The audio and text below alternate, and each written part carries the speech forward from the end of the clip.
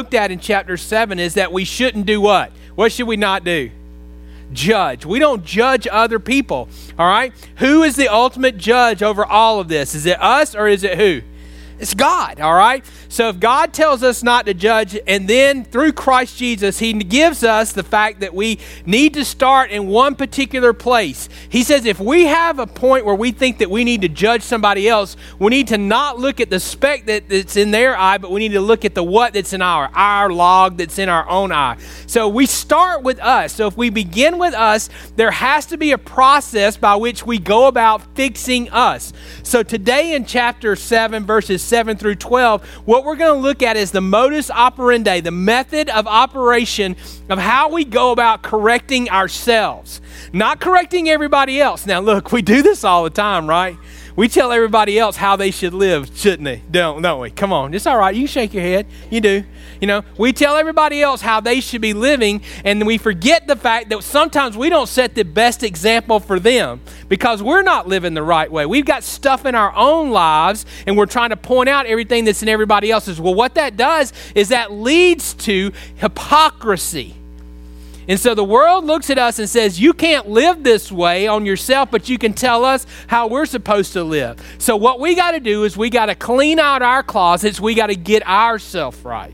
And so the modus operandi that we're going to be looking at today, I'm going to read you the whole passage, and then we're going to go back and we're going to break it down verse by verse or portion by portion. Ask and it will be given to you. Seek and you will find.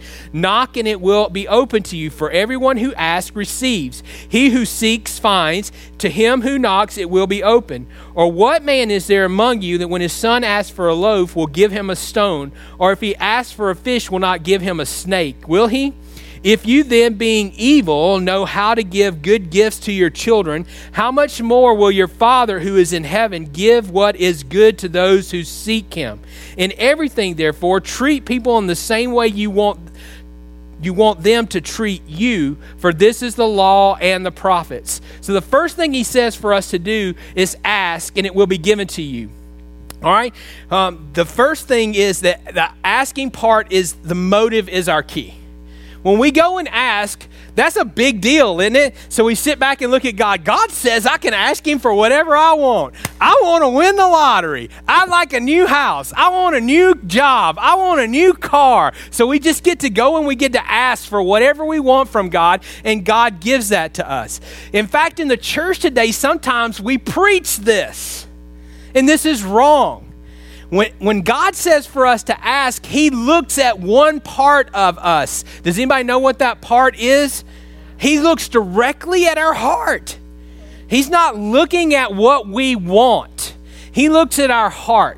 So us as believers, God is looking back past all this surface stuff and the things that we desire for ourselves, and He looks at our heart to see where we're coming from. So motive is the key behind the ask. We just can't go out and start asking for everything that we want. Scripture tells us that God meets our needs, not our wants. So as followers of Christ, we're trying to learn a lesson of how to live like Jesus. Did you see Jesus asking for everything that He wanted when He was on this earth walking? When He was walking with His disciples and when He was teaching them, did He just go out there and ask for whatever He wanted? No, He took care of what He needed and everything else was left. And so that's the way we have to look at this from life's perspective. When we go and we ask, we need to be asking and thinking about asking what we need. What do we need to make us a better follower of Christ? What do each one of us need to become so that we will be more faithful in our walk to Christ? So we need to ask from the proper motives. Motives are the key. James says this in chapter 4, verses 2 and 3. You do not have because you do not ask. You ask and do not receive because you ask with the wrong motives, so that you may spend it on your pleasures. So we got to ask. We can't just go do it on our own. Then we're acting independently of God. So we need to ask God to provide for us that which we need, and we need to do that with the proper motives. Otherwise, we're never going to receive it because our motives are bad. What happens when we ask for things from the wrong perspective? God sees in our heart that we're going to use that for our own good and our own glory. When God gives, it's for His good and for His glory, the glory of the kingdom. And then sometimes, even when we receive, it causes us to have to make a sacrifice for that which has been given. Oh my goodness. So you're telling me that we're going to receive something from God and it's actually going to cost us something, that we're going to actually have to give something on top of what we're asking for. I wouldn't be asking for it if I didn't need it, but the fact that God meets my need doesn't necessarily mean that it's about and for me. God gives to us so that we can be givers to others. Do you understand where we're going to this? Remember verse 12 in this? Verse 12 is the central part of this. This is all building up to verse 12. So verse 7 is sitting here telling us that we should ask. The second thing it says is that we should seek. And he who seeks finds. When we seek, effort is the key. You pray one time, you ask God for it, and then you go, it's out of my hands. God's got it. One time. If you lost $1,000 in your house, you'd go what for it? You'd go look for it, wouldn't you? If you can't find your keys, you go look for them. If you lose something that's of value to you, you go and what? You look for it. And we obsess to the point that we don't stop looking until we what? Find it. But we will pray to Jesus one time, and then we go, it's in His hands. I've given it up. It's all Him. He says that we need to start seeking. Okay, so you prayed to God for something that you need. God knows I need to be a better follower of Christ, and so I'm just going to pray. I'm going to do what Pastor Tim says. I'm just going to ask, God, make me a better follower of Jesus. Are you going to start looking around to see what He does in your life and through your life to make you a better person? Are you just going to say, well, why did that happen to me? Why all of a sudden is this going on in my life? Are we starting to question God when He starts to move in our lives? I liked it the way it was. Just keep it. I'd like to go back, please. No disruptions. I'd like to stay in my circle of comfort. You see, when God looks at what we need, that generally means we have to be moved. If we are moved, then sometimes we think God's going to just show up and do all of it Himself. Scripture says if we draw near to God, God will draw near to us. Who's moving first? We are. So as we ask God to make us a better follower of Christ, the next step is for us to move. We've got to go seek. We got to go look. We got to go find what God is giving to us. God is given to us. If our motive is right, God is going to provide that for us. The next step for us is to seek and find it. Proverbs 8:17 says this, I love those who love me, and those who diligently seek me will find me. And Jeremiah 29:13, I know you've probably all heard this one. You will seek me and find me when you search for me with all your heart. So if God's looked at our heart and we need to make a change in who we are so that we can be more of a fully devoted follower of Christ, a better believer, more Christ-like, a better light in a dark world, whatever terminology you want to use for it, then we're going to have to move. As we move, there is a drawing of us towards God, and God draws to us. As God draws to us, as we move to Him, this is where we find the answers. But if we stand pat and say we're going to be immovable in this, then guess what? There's no drawing of God. This process stops. So the first thing you got to do is you got to ask.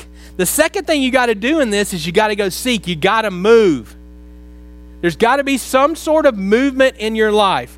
Okay, so we want to lose weight, but we want to keep eating the same foods that we've been eating all of our lives. Does that match up? It generally doesn't, does it? You've got to go make some changes in your life, in your diet, in your movement. You got to do something to change that or transform that. How would any of us ever think that that's going to happen in our lives, that we're just going to go, I'm going to eat the same thing I'm going to eat and it's just going to magically fall off of me? We just start a commercial and go out there. You can just be who you want to be and eat what you want to be and you will lose weight. They would throw us off the air because it's a what? It's a lie. It's a lie. We can't live that way. But we spiritually want to live that way. Let's think about this from spiritual food aspect. So we want to be the person that God wants us to be, but we want to get up and go to work and come home, do what we need to do in the evening, go to sleep, and go back and do the same thing again. And we don't interact with God in any portion of that. We don't pray, we don't read, we don't study, we don't learn. So therefore, when we look around in life, we go, God is not active in our life. God is all around you all the time. We're just not looking for him because we're not seeking him. And we're never going to find him when we're not looking for him. So ask. The second part of the modus operandi, the method of operation for us, is to seek. The third thing says, and to him who knocks, it will be open. Knock. The third thing that you need to see is that persistence is the key.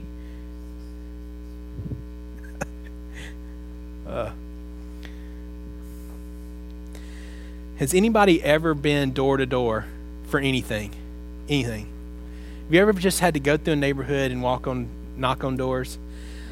First church plant, it was still okay back in the day. This was the 90s, my first church plant. So before I ever had a service, they wanted me, as a part of missionally learning my community, to go knock on doors. I went to I knocked on over 600 doors, going door to door in neighborhoods to find out all about our neighborhood, what the preferences were for worship and why people didn't go to church and all this kind of stuff. I had a questionnaire I asked them. That was the most enlightening thing in the world, to knock on somebody's door. Somebody's at the door. Just go hide somewhere. They'll go away. They'll go away. I know you're home. I can hear you inside. So I either at that point had one of two things go, you know what, I'm not going to fill this survey out. You know, I had so many that they wanted me to do per week before we got, but no, what was I like? I heard you in there. They were like, shh, shh. And I was like, I know you're in there. Come answer my Jesus questions and I'll leave. I was knocking until they came to the door just to mess with them at that point. You know what I mean? But we're like that. We'll knock one time and then walk away and think, well, I did what I was supposed to. I gave it a try. I gave it my best effort. No. If you want it accomplished and you want it done and you want it finished, how many are you that type of person? You can't leave anything undone. Come on, I know some of your personality types. You got to finish it no matter what, right? Don't stop with Jesus. Ask, seek, knock, be persistent. If you don't feel like that you've found yet what God wants for you for the next step for your life, then you're still seeking. If you're still seeking, then you got to still be knocking. You got to still be knocking on God's heart, saying, give me the answer. Show me the way.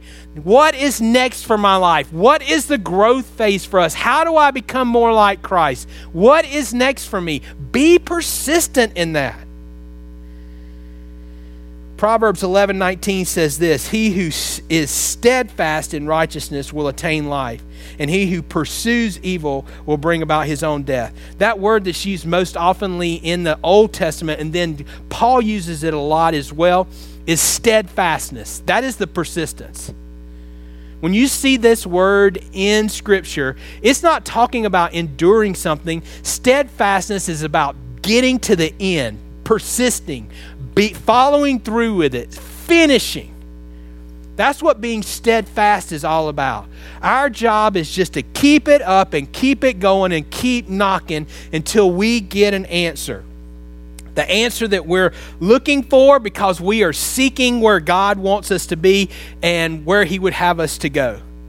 1 Corinthians 15:58 says this, therefore, my beloved brethren, be steadfast, immovable, always abounding in the work of the Lord, knowing that your toil is not in vain in the Lord.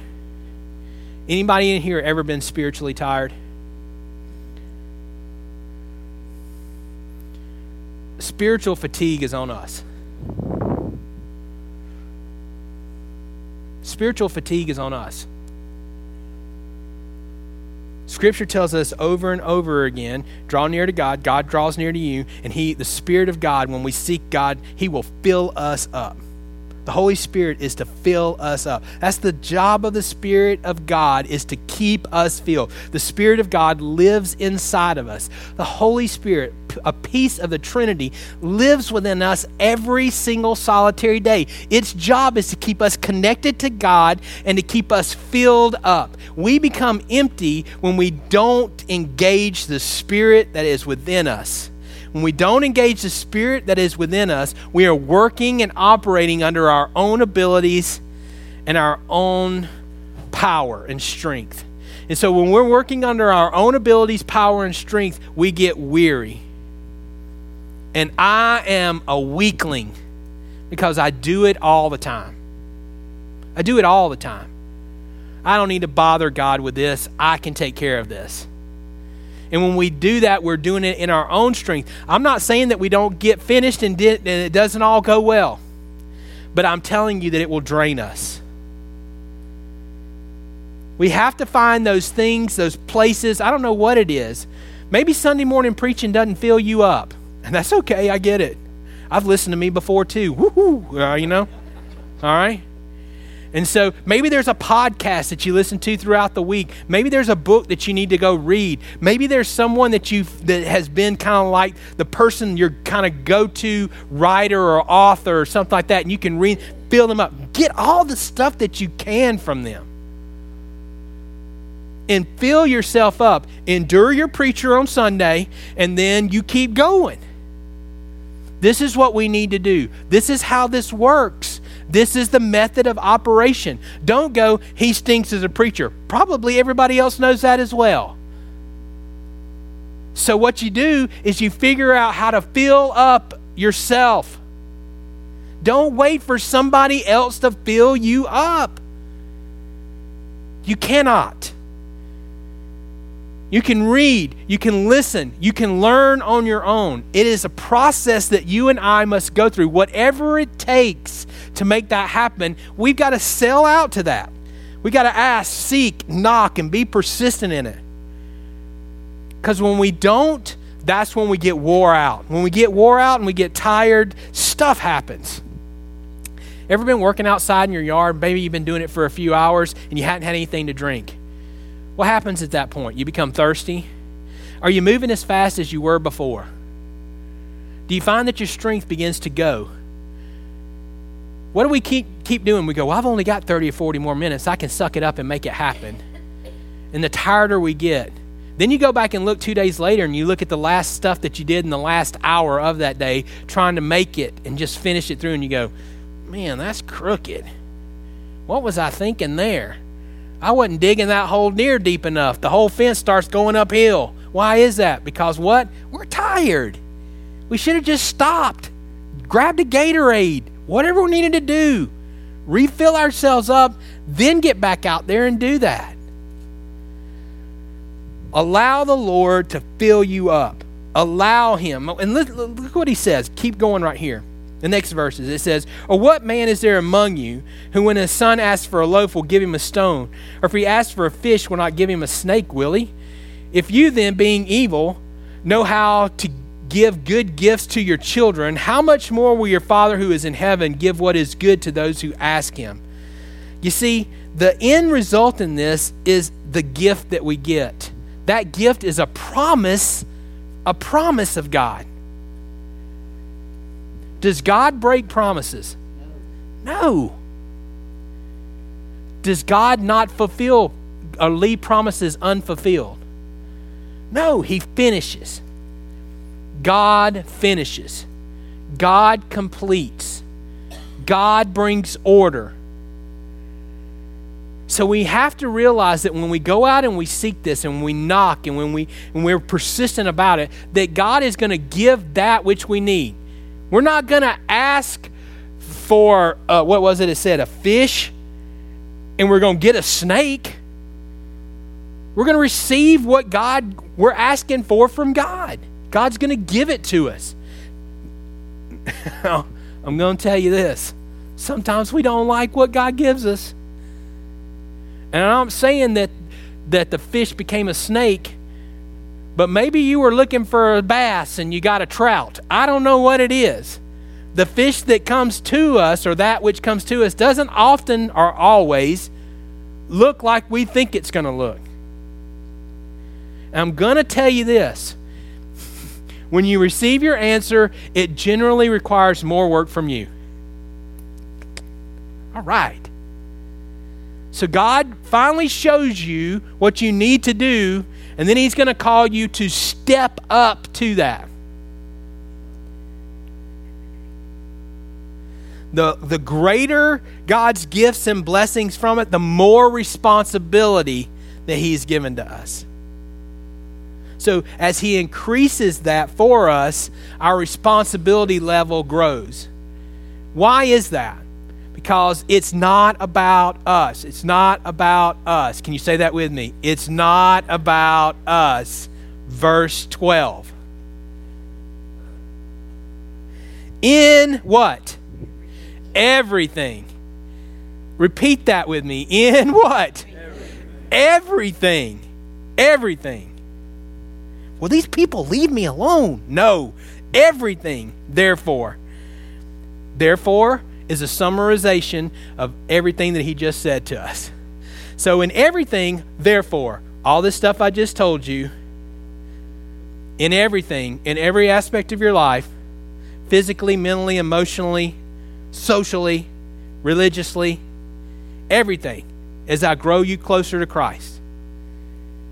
Treat people in the same way you want them to treat you, for this is the law and the prophets. Now, this is called the what? What's it called? Golden Rule. The Golden Rule. And in fact, Sheraton, you ever see Sheraton commercials? The new Sheraton commercials are based off of the Golden Rule. You know who owns the Sheratons? Sheraton's owned by the Mormon Church. So the Mormon Church, owner of Sheraton, is promoting the Golden Rule. We live by the Golden Rule, is what the Mormons say. All right? As followers of Christ, we have directive from God to live by this rule.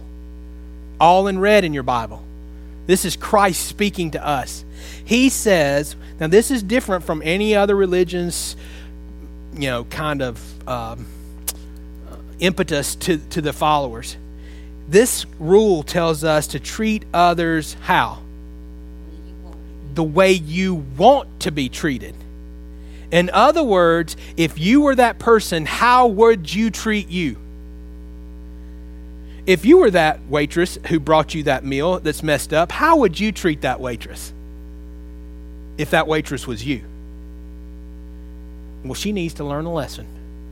And I'm going to teach it to her right now. Or would you be going, mercy, mercy, mercy. That was the idiot cook. I put that in the computer, right?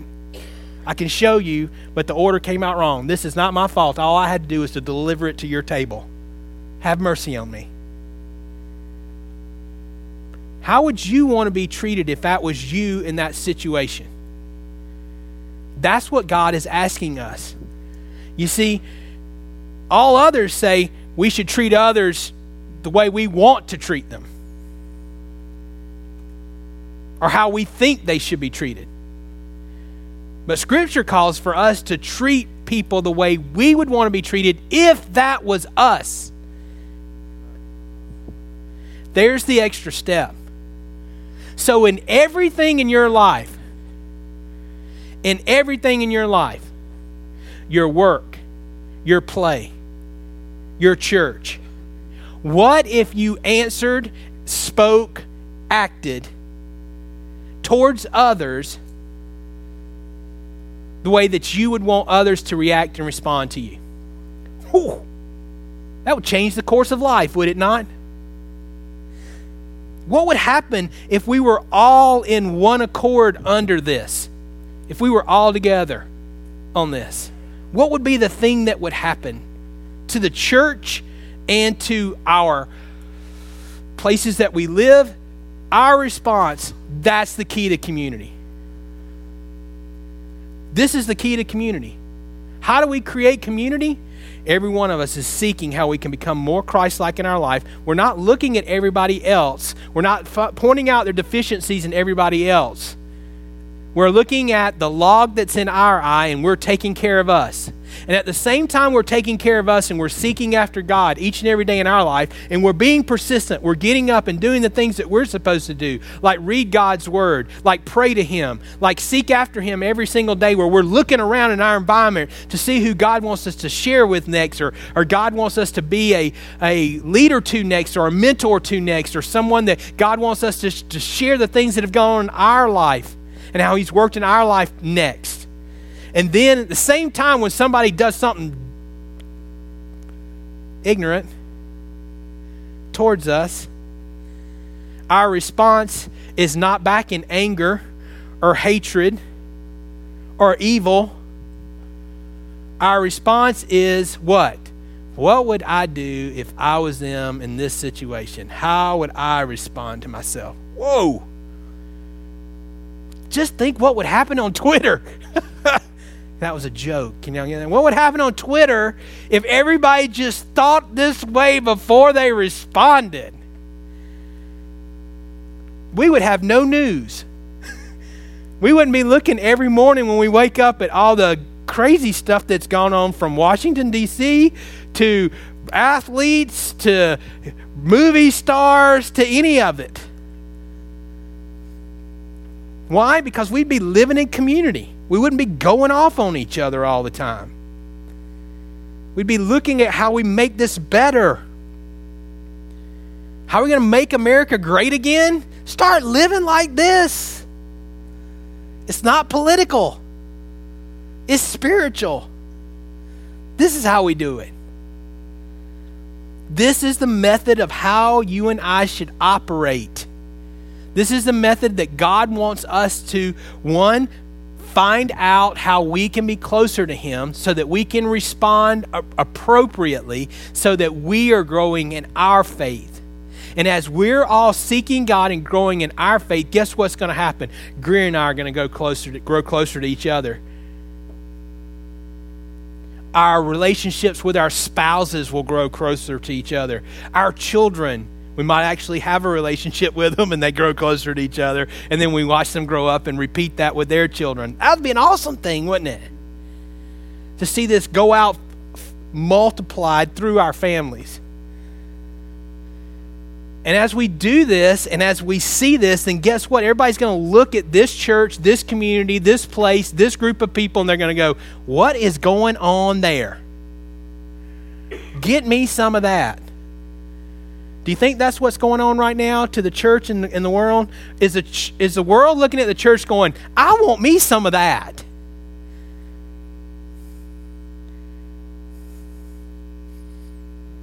This is how we fix this. It starts with our character. Actually, it started back in Matthew 7 when we learned how to be a follower of Christ. And as we've walked our way through this, now it's coming out in action. I'm going to tell you this simple little thing. You'll never get to chapter 7 if you don't start at chapter 5 on the Sermon on the Mount. You got to start there. Everybody just wants to fix their character and who they are. God, make me a better person. Make me nicer. God never starts with the easiest person to be nice with. God always starts with the person who you dislike the most. You want me to show you how to be nicer? Let's start here. And that's where we got to start. Chapter 5, mercy, kindness, compassion, peacemaker. I got to be all these things to that person over there, because that's what God wants from me. That's how we're going to reach the world. That's how we're going to be transformative, is a spiritually filled up believer living out our lives in front of everybody else with the same excitement that we will have 6 Saturdays a year in Athens, Georgia. Go Jesus! So, last little story and I'll close. So we went to the baseball game, what was it, Saturday, 2 Saturdays ago, all right? So 2 Saturday nights ago, we go to the Braves game, and the pitcher that was for the Los Angeles Dodgers was Alec Wood. Alec Wood was a University of Georgia baseball player. So Alec Wood graduated from UGA, playing for the Los Angeles Dodgers. He comes up to the plate. It's about, the 7th inning, 6th or 7th inning, somewhere along there. He comes up to bat. And so me being me, I looked at Victoria and Taylor and I said, let's do this. And so I went, Georgia! And they stood up and went, Bulldogs! And then I went, Georgia! Bulldogs! And then we went, woof, woof, woof, woof. Oh my gosh. So then the Florida fans over here, and then some dude from Alabama went, what did he say, 26, 23 or something like that? You know, so the whole place starts erupting with all this love back towards us because we stood up and did this. We can get a response from people with our faith if we will just stand up. And if we stand up, they may yell back at us. But that's what God's wanting us to do. Let everybody know who we are, where we are, and what we stand for. Is He in this place this morning? Yes. Has He spoken to you this morning? Lord, I hope so. That's been my prayer. My prayer every Sunday is not that you get my sermon or have the notes or all the blanks are filled in. My prayer is that you meet the Lord. Because I can't change a single solitary one of you. But God can change every one of us. Amen? Let's stand together. We're going to sing this morning. As we sing, maybe the Lord has spoken to you about something in your life. Maybe you need to do business with Him. I don't know what that is. Please know this. We call this a time of invitation and a time of response. You can speak to me anytime. My information is in the worship folder. If you don't want to come forward here, the discussion and the dialogue does not stop when the music stops on this song.